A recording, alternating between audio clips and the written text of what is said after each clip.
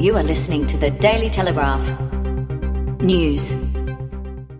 Hi, I'm Belinda Palmater with the top stories for Thursday, May 16th. One of the state's most senior police officers has written a blistering letter to parents on the northern beaches urging them to take control of their children who are running amok and abusing and assaulting police and others. Superintendent Dave Darcy warned parents of a significant deterioration in the behavior of young people in the area aged 13 to 18 who are out at all hours and are drug-fueled and violent. People, including police, are being attacked and injured, Superintendent Darcy wrote to parents. Hospitalized backpack killer Ivan Milat has been diagnosed with cancer and is unlikely to return to Supermax. His weight has plummeted to 66 kilos and has told his family he's struggling to keep food down. The once powerful former road worker, who was convicted of murdering 7 backpackers in the Belangelo State Forest, is now looking frail, his nephew Alistair Shipsey said yesterday. He has also been showing symptoms of dementia for more than a year. Milat, 74, was this week transferred from Goulburn Supermax to the high-security section of Sydney's Prince of Wales Hospital, where he's undergoing a battery of tests and will probably need an operation, Mr. Shipsey said. Labor leader Bill Shorten has been caught out contradicting himself in a series of policy blunders and attention-grabbing comments of convenience. On Tuesday, he called for the country to really lift itself and the political debate, just a day before saying former Liberal Prime Minister John Howard has been disinterred or dug up from his grave to hit the campaign trail. Commentators were quick to point out that it was not the first time the Labor leader had spoken with a forked tongue, particularly by remaining silent on the plans for the controversial Adani coal mine in Queensland, given his party's commitment to action on climate change. Dr. Andrew Hughes, Australian National University political marketing expert, said, Adani is a classic point. Labor has gone very quiet on the issue because they know it will cost them votes in Queensland. They have been avoiding it. In sport, he has just become the coach of the biggest workload in Australian football, but Milicic has promised the Matildas that his new role as head coach of A-League Entrates, Macarthur FC, won't affect his commitment to their cause. Revealing that he has a banknote on potential signings for Macarthur, he has observed while involved in various national teams, Milicic promised that a potential Matildas Olympic campaign in the midst of Macarthur's pre-season would be a navigable cause. Days after he committed to taking the Matildas through until the end of next year's Tokyo Olympics, should they qualify, Milicic has signed a deal with the club that yesterday launched its name and colours and will enter the competition in season 2020-21. It means that if the Matildas play at the Olympics, he would miss about 6 weeks of pre-season, though could feasibly be on deck by mid-August, giving him 2 months before Macarthur's inaugural campaign. In sitcom, Cate Blanchett will return to television after 25 years. The 2-time Academy Award winner will star in and co-produce her own creation, a 6-part miniseries called Stateless. The series will be set in Australia and follows 4 people caught in an immigration system. Inspired by real events, the series intertwines personal stories revealing a system struggling with the contradictions of border protection. It will be Blanchett's first TV series since Bordertown in 1995. And now to the weather. Mostly sunny and patchy morning fog in the west for Sydney with 22. Mostly sunny and patchy morning fog for Canberra with a top of 18. Patchy fog in the early morning with a slight chance of shower for Newcastle in 23, and mostly sunny with winds for Wollongong in 21. And that's all for now. If you're after more news, head to dailytelegraph.com.au or subscribe to this podcast.